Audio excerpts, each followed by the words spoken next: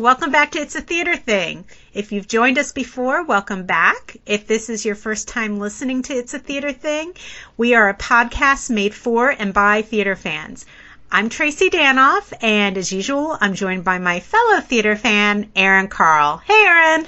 Well, hello there. Hello. So, we have a lot to talk about today, don't we? Yes, we do. My notebook is full. Well, we're getting into the fall season and new shows coming up.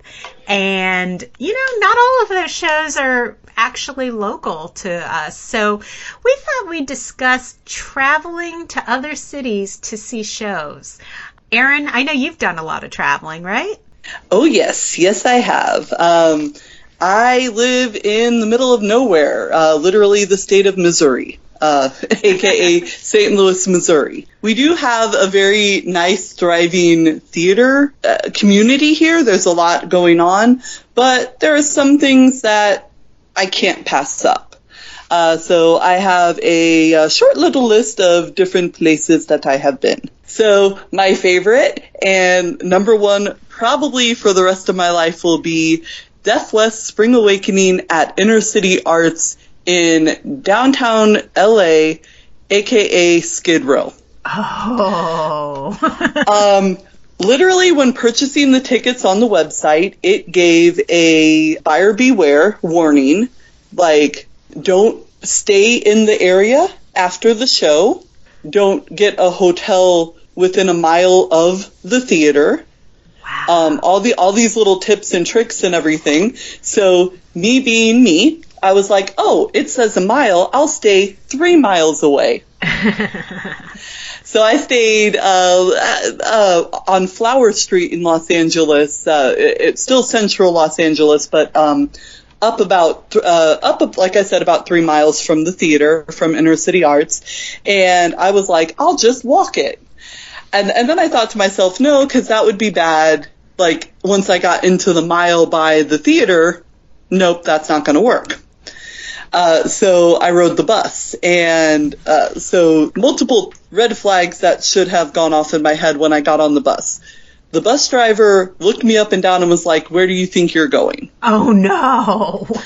And so I told her, and she said, sweetie, sit right here. I'm going to tell you which stop to get off on.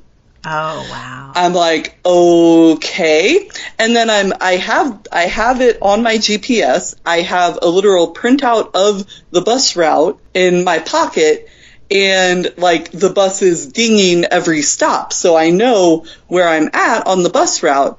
And we get closer and closer, and I'm like, oh, because I'm either getting off on this one street or the second street. And I look and I'm like, well, maybe I don't want to get off on the first street, which I forget the name of now, but let me get off on the second street, Compton. Oh, my goodness. I'm in central LA, I'm heading southbound, and I'm getting off on a street named Compton. So the bus driver was amazing and was just like, okay, this is going to be your stop, and it's up a block and around the corner. I'm like, got it. Came around the corner, and there's an armed guard at the door of like the facility, because it's kind of like you walk into this beautiful, the property is gorgeous. It has this little garden, this little like courtyard kind of like, I want to say, and it's just beautiful, but it's concealed by like a 10-foot fence with barbed wire on it with an armed guard outside. And I came around the corner and I saw him, and he kind of nodded. And he's like, you're seeing the show? Yes. Open the door, and I walked through. Mm-hmm. And then every single person I talked to, like the usher that I got my ticket from, some audience members, they were all like, oh, where did you park? How are you getting back to the hotel? I got offered like no less than 10 rides home because they all thought I was going to try and take the bus back. Oh, wow. I already had it in my head, like, I'm just going to call a cab. Yeah. Or download Uber. Like, I'm not going to, try and bus it back. But anyway, so I, by the end of my trip, because I stayed there for 4 days and I saw the show 4 times, I literally just would call the cab and they would be like, all right, Miss Carl, are you at the hotel or are you at the theater? Like they knew instantly what I was trying to do.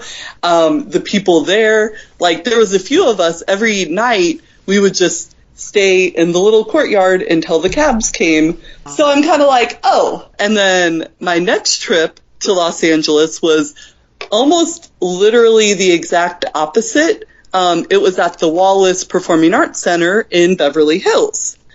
This one I only stayed for one day because the cost of the entire trip to Inner City Arts cost me one day in Beverly Hills. Oh, my Like, goodness. to get the hotel, to get the ticket, to get the cab to go to and from. It was crazy when I started looking at the prices. But it was, again, for Deaf West Spring Awakening, it was their next step before they moved to Broadway. And nobody officially knew about Broadway yet, so I'm thinking this is my last chance to see the show. So I wanted to go out and see it again. And so, yeah, so that was the next extreme is I flew into Bob Hope Airport instead of LAX, which is smaller and just like kind of more relaxed, and immediately found the free shuttle to my hotel.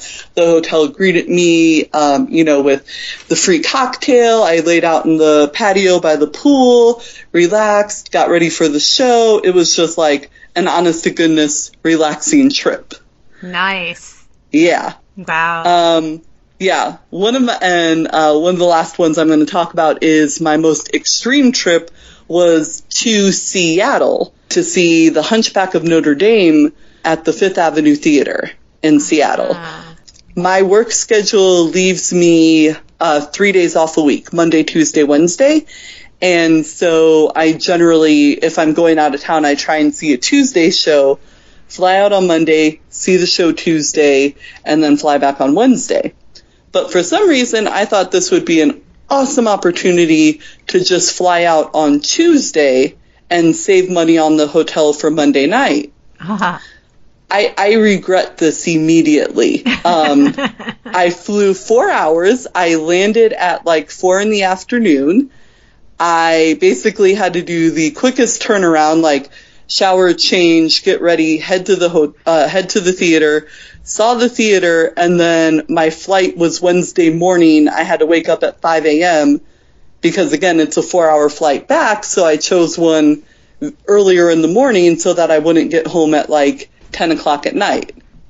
Wow. So that was literally, I was gone for like 20 hours. Wow. Barely a day by the time change and everything. Yeah. I'm tired just hearing about that. That was my most extreme trip, but it was worth it. I loved the show, and it was an adventure, and yes. I think that's part of traveling for theaters is you get to see the show, but you also get to have a little fun adventure. Absolutely. Well, most of my travel for theater has been to New York, and I've seen countless things in New York over the years. I'm about 4-hour train trip away. If I drive and take the train from Baltimore, it's about 3 hours, so it's not so bad. So that makes it easy. So I've done that. I can't say that I've traveled to many other states to see theater unless there's another reason that I'm there. Like I had a work trip to Denver, so I saw Annie Get Your Gun there, which was a lot of fun. I've seen numerous shows in Vegas when I've gone on vacation with my husband. But my most extreme trip to date is London. And I saw 3 shows while I was in London. I saw Phantom because I was with someone who had actually never even been to a Broadway show. And I said, well, we got to at least see Phantom. We're in London. This is the place to see it. And she loved it. Oh, yes. Yes, it was awesome. I saw an unfortunate show called The Go-Between with Michael Crawford, and he was pretty much the only reason I went to see the show. The show was not very good. He was wonderful, but the show was not very good. And then I saw the much talked about revival in the West End of Funny Girl. And that was just amazing. And I mean, totally worth the price of the ticket. And Sheridan Smith, who, if you're not familiar with her, is a pretty well-known actress in England. She's done a lot of TV over there, and she just recently finished a run doing Joseph in the West End. She was playing Fanny Bryce, but sadly at the time her father had become very ill and she took a leave of absence. So I did see her understudy, Natasha Barnes, who was freaking amazing. I actually sat next to a couple who turned to me at intermission and said, this is a star-making role for her. And I totally agree. I mean, she was wonderful. I haven't heard much about her since then. I really, really hope that her career continues to flourish because she is extremely talented. And it was a fun trip. The West End is very different from Broadway. Things are a little bit more, the theaters are a bit more spread apart and it's not quite as easy, or at least it wasn't for me to find all the theaters, but it was a lot of fun. I was just going to comment, I've recently been following Carrie Hope Fletcher's video blogs. Mm-hmm. And, oh my Lord, yeah, when she's like, oh, we're going to the Haymarket, oh, we're going to this theater, and she's literally just zigzagging through alleys. I'm like, oh my Lord, how do you know this? Besides being a Londoner, I think that's I'd be so nervous as a tourist. Yes. Yeah. And I was by myself for part of that trip. So, I in fact was walking down, through the streets of the West End looking for the Savoy, which is where Funny Girl played, and I get a call from my husband. And he's like, where are you? And I'm like, somewhere in London. I don't know. I'm just like, undisclosed street in the center of London. Right, exactly. But my most extreme trip will be coming up next month because my very, very kind friend, Ronnie Krasnow, who some of you may know if you follow Aarons and Flaherty, and she's been a big part of their online presence. She has invited me to go with her to Madrid to see Anastasia. So, ooh. Yes. So in Espanol. In Espanol, yes. And my Spanish is terrible, so I'm going to need to get on that. But I am super excited. I can't wait to see the show in a totally different country, in a different language.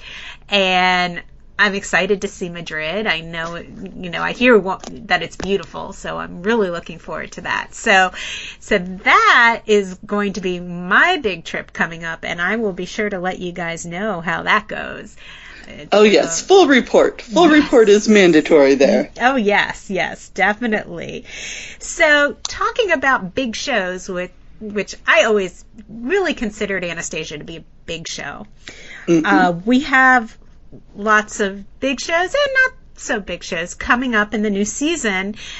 And some of them have some pretty well-known people in those shows. And I'm not just talking about well-known within the theater community, but celebrities, film actors, TV actors.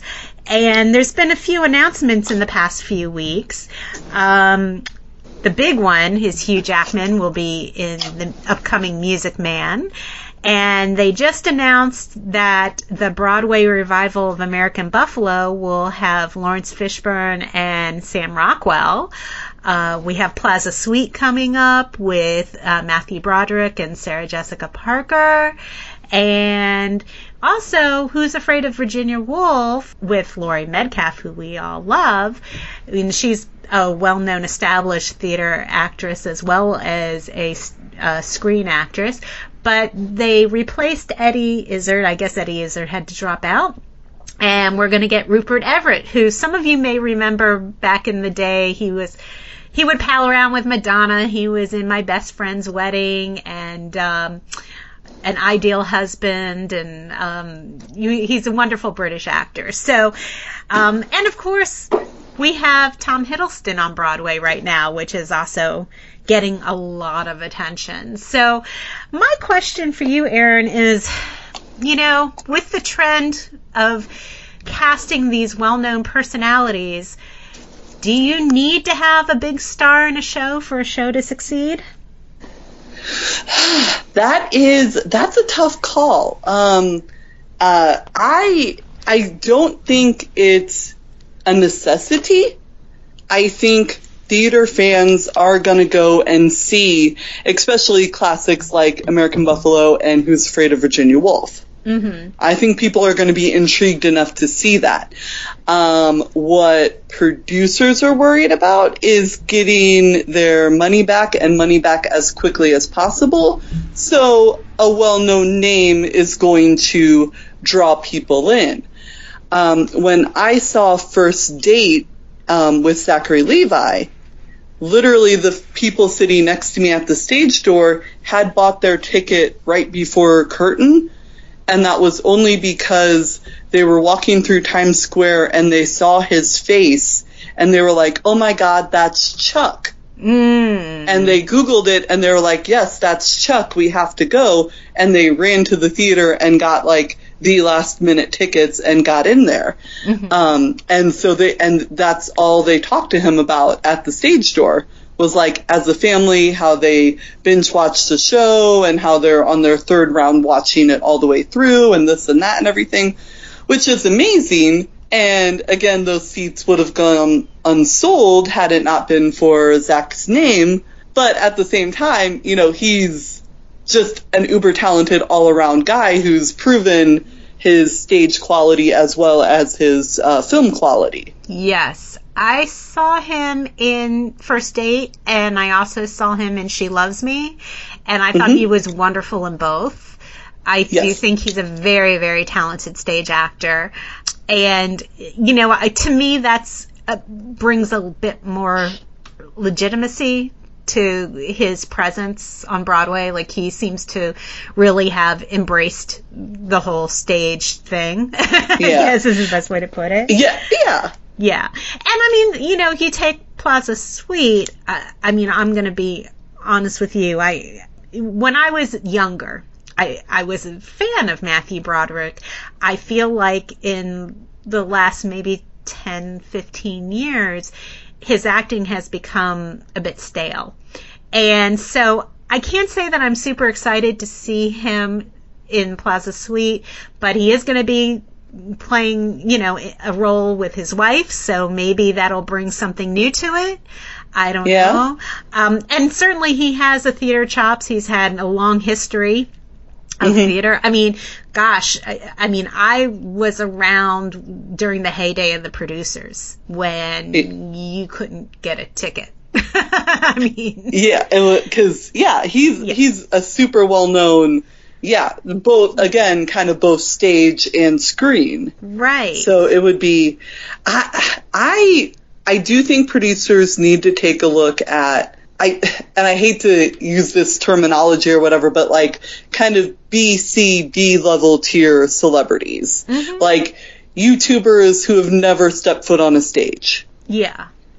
And it's because that also just leads to a huge issue with stage door security, like we saw with Colleen and Todrick at Waitress. Yes. And it could turn bad for the production if you know. And I know, you know, they go through auditions and lots of the creative team have to sign off on them before they'd be given the role or whatever. But I think sometimes the creative team is just like, okay, it's a good name, people will recognize it, go. Right. And I mean, like, this thing with The Music Man is going to be huge. I know it's going to be huge. I remember my mother wanted to see The Boy from Oz when he was doing The Boy from Oz, and it was so crazy at the theater. And somebody can write in and correct me if I'm wrong, but if I remember correctly, even though he had an understudy, on the days that he was off, they just didn't run. They didn't have a show that day.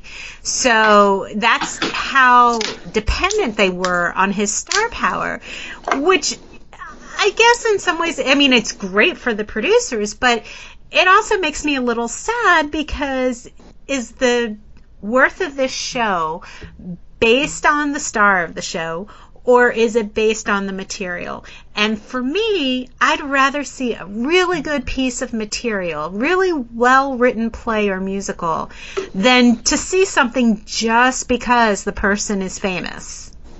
Mm-hmm. So, oh yeah, I don't think these days that producers really consider that. You know, I hate to say it, but look at Chicago. I mean, and I enjoy Chicago. I think Chicago is a really interesting show. I've always enjoyed it, even though it's been around forever now, and I've seen it one too many times. So I'm kind of, you know, it's not quite as interesting to me as it was when I first saw it. The reason it keeps running is because of all this stunt casting, which is a whole other issue. Because do we need someone from the Real Housewives of Atlanta being in the show if they've had no stage experience, and maybe you're taking away a job from someone who has, you know, really studied the craft? Yes, I 100% agree with you on that. I do think there are situations where, okay, maybe, you know, just not secretly per se, but just like in the background, they were focused on acting or whatnot, which weirdly a lot of reality, quote unquote, reality stars are more actors than just being themselves. Yeah, that's true. Because I mean, you could look at MTV The Hills. Mm-hmm. That ended up being a completely scripted series when it was billed as reality. Right. So then you look at those people and it's like, okay, they're more actors than just being filmed. But yeah, it's a catch-22. Yeah. But yeah, I do agree also Chicago is kind of known for just a rotating, like, ooh, look who's Billy Flynn this time. Ooh, look who's Roxy. You know, right. It's not necessarily about the show anymore, which is ridiculous because it's an amazing show. Mm-hmm. But yeah, I do think certain productions focus more on who they can get in the part than if they fit the part. Yeah. I mean, I look at something, I mean, you know, I keep going back to Music Man, but I saw, and I've mentioned it before on this podcast, I saw a production of Music Man at the Kennedy Center maybe like 6 months ago, possibly, and it starred Norm Lewis, and he was wonderful, and there was one name in the cast, and that was Rosie O'Donnell, who played Mrs. Peru, and Jessie Mueller played Marion. And it was such a terrific show, and I would have much rather had seen that cast been brought over to do the Broadway production. I mean, I'll be honest with you, I didn't expect much from Rosie O'Donnell. Even though I have liked her in the past, I've never been a huge fan of her on the stage. And in this production, she knocked it out of the park. She was very, very good. Norm Lewis, very, very good. Jessie was wonderful. So I feel like this is going to be sort of all glitz and flash with Hugh Jackman, and, you know, also people know Sutton Foster, although I have a lot of respect for Sutton Foster. I think she's amazing. I loved her in Violet, and I think that she is an interesting choice for Marion, although I could think of some others I would probably wouldn't mind seeing, but I do think she'll be very good. But I guess my feeling is there's so many people out there who are working to just get a spot on Broadway, and I'd rather see them have that chance, or see an established Broadway actor have that chance, than just see somebody with, you know, a lot of fame and maybe not do the job as well. So the other thing about Music Man, that I don't think they have a theater set up yet. Mm-hmm. Like but they're selling tickets. Yes. So a lot of people are concerned about that. And apparently the Schubert has done this before, and it's not too terribly complicated. Like, oh, you bought second row in the balcony, so instead of it being balcony 2, it'll be balcony B or something like that. Right. Like it meshes well. Yeah. But a lot of people are also concerned, like, even paying for the quote-unquote cheaper seats, like the nosebleed and the balcony and the off to the sides, it's like over $100, $200. Yeah. So, yeah, that can be a bit much when you don't even know what theater you're going to be in, and it's a year away. Yeah. I mean, it's an investment, you know. I know I bought my tickets to Hello Dolly with Bette Midler way in advance. And again, you know, I guess something could be said about the fact that, okay, here's another big star, but she also has roots in the theater. And not that Hugh Jackman doesn't. He does. And she killed it. She was amazing in that show. And I don't regret it. But I went in with my eyes open, knowing exactly where I was sitting, knowing exactly where which theater was going to be hosting that show.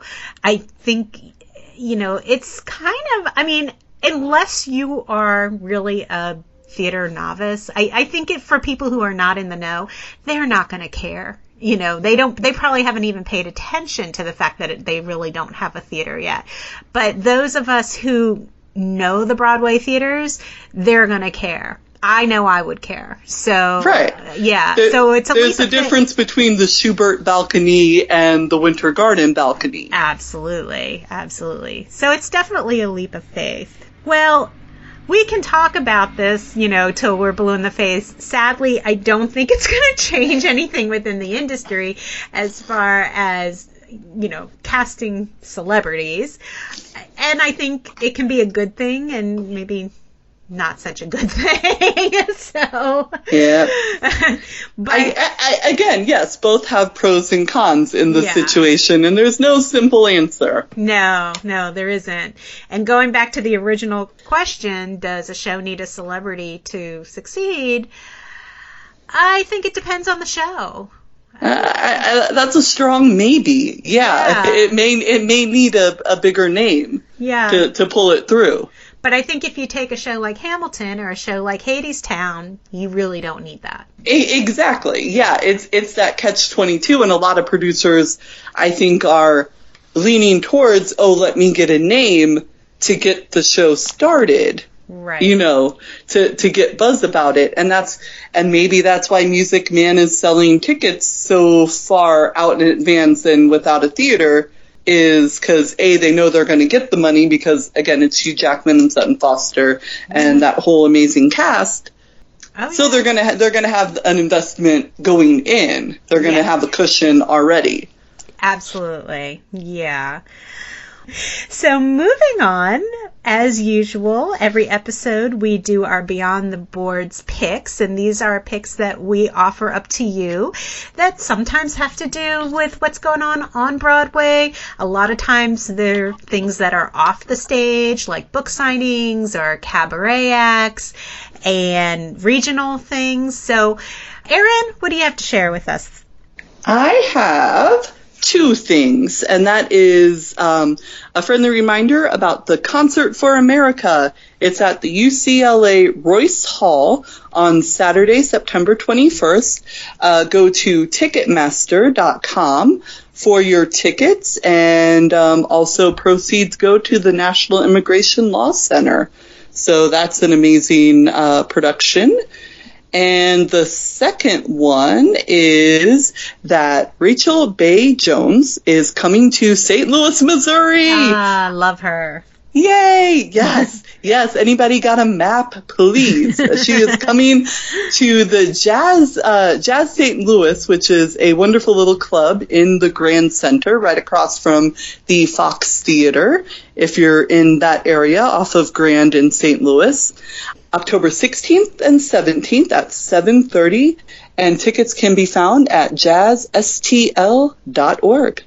Awesome. Well, I have a few things to share. First of all, everyone's favorite Broadway diva, Kristen Chenoweth, will be returning to Broadway for a limited engagement in November, celebrating the release of her new album, and that album is called For the Girls. She will perform 8 concerts beginning November 8th at the Nederlander. Yay, Nederlander. We love the Nederlander. Yay! Redheads forever. For the Girls is Chenoweth's tribute to women in the music industry that have influenced her. So this should be an interesting concert. Mm-hmm. And I know all her fans will be out there in droves. Next is Hadestown will release its Broadway cast album as a 2-disc CD, and that will be out on November 1st. And also, they will be releasing a vinyl edition on November 29th, which is really cool because I think people more and more are starting to collect the vinyl. The CD edition includes a 64-page booklet, and the vinyl release will include a 16-page booklet. Both sets of liner notes include the work's complete lyrics and never-before-seen photos from the album's recording session. So that sounds really cool. Now, I have to unfortunately share some sad news. We've had a few losses in the Broadway community recently. First, Phyllis Newman. Many of you may know Phyllis Newman. She has been around for a long, long time.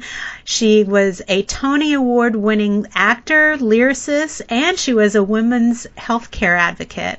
She died September 15th at the age of 86. Now, many of you may not know that she made her Broadway debut in 1952 in the musical Wish You Were Here. And this is a piece of information that I didn't know because one of my all-time favorite shows is Bells Are Ringing. And she was a standby for Judy Holliday, which is so cool.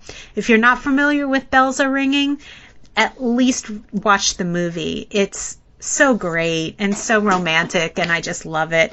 The music is wonderful. It was written by Julie Stein and Betty Comden and Adolph Green. And famously, Phyllis Newman married Adolph Green in 1960. She won a Tony for her portrayal of Martha Vale in the 1961 musical Subways Are for Sleeping, and she actually beat out Barbra Streisand that year for Best Featured Actress in a Musical category. She's appeared on lots of television shows, including Match Game, To Tell the Truth, The Tonight Show, One Life to Live, and Murder, She Wrote. Her Broadway resume includes The Apple Tree, The Prisoner of Second Avenue, On the Town, and The Mad Woman of Central Park West. She was also in Broadway Bound in later years. She was also a really cool human being. After being diagnosed with breast cancer in 1983, she formed the Phyllis Newman Women's Health Initiative, which operates as part of the Actors Fund. She worked as an advocate for accessible health care, and she really focused on women and young children. This work led to being recognized in 2009 by the American Theater Wing when she was named the first recipient of the Tony Awards Isabel Stevenson Award. So it's a great loss for the Broadway community. She did a lot of wonderful things. Next, we have Betty Corwin. If you've ever gone to the Performing Arts Library at Lincoln Center and watched an old video of a Broadway show, you have Betty Corwin to thank. In the 1960s, she had this idea to preserve theater, and she went on to work with the New York Public Library, and this has now become an institution. If you're a theater student or you pretend to be a theater student, then you've probably gotten to go in and watch one of these old tapes. Finally, beloved stage manager Arthur Gaffin passed away on September 13th. Several theaters will dim their lights on September 18th, which will actually have already happened by the time you hear this podcast. The dimming of the lights will happen at 7:45, and the theaters that will take part include American Airlines, the Marquis, New Amsterdam, St. James, and the Broadhurst. Mr. Gaffin, known to many as simply Artie, began his Broadway career as assistant stage manager in the 1986 production of Wild Honey. He's worked over 24 shows and was stage manager for A Funny Thing Happened on the Way to the Forum, 9, and the 2014 revival of Cabaret. Most recently, he worked on 1984. So a sad, sad time for the Broadway community. Lots of sad losses. So rest in peace to all of those wonderful people. Yeah. Yes. Yeah, it's always sad, and then the multiple happening in such a short time. Yes. Well, they say it comes in threes, and this definitely did. So hopefully we will be obituary free for the next edition of It's a Theater Thing. Yes. So that's it for this episode. Thanks for joining us. You can always find us on the Onstage Blog Network, on onstageblog.com, iTunes, and Spotify. If you'd like to communicate with us, you can email us at theaterthing@gmail.com. We would love to hear from you, so, let's get those emails coming in. Also, you can find us on the It's a Theater Thing Facebook page, and our Twitter handle is @TheaterThing. So thanks so much, and we will talk to you next time. Bye. Bye.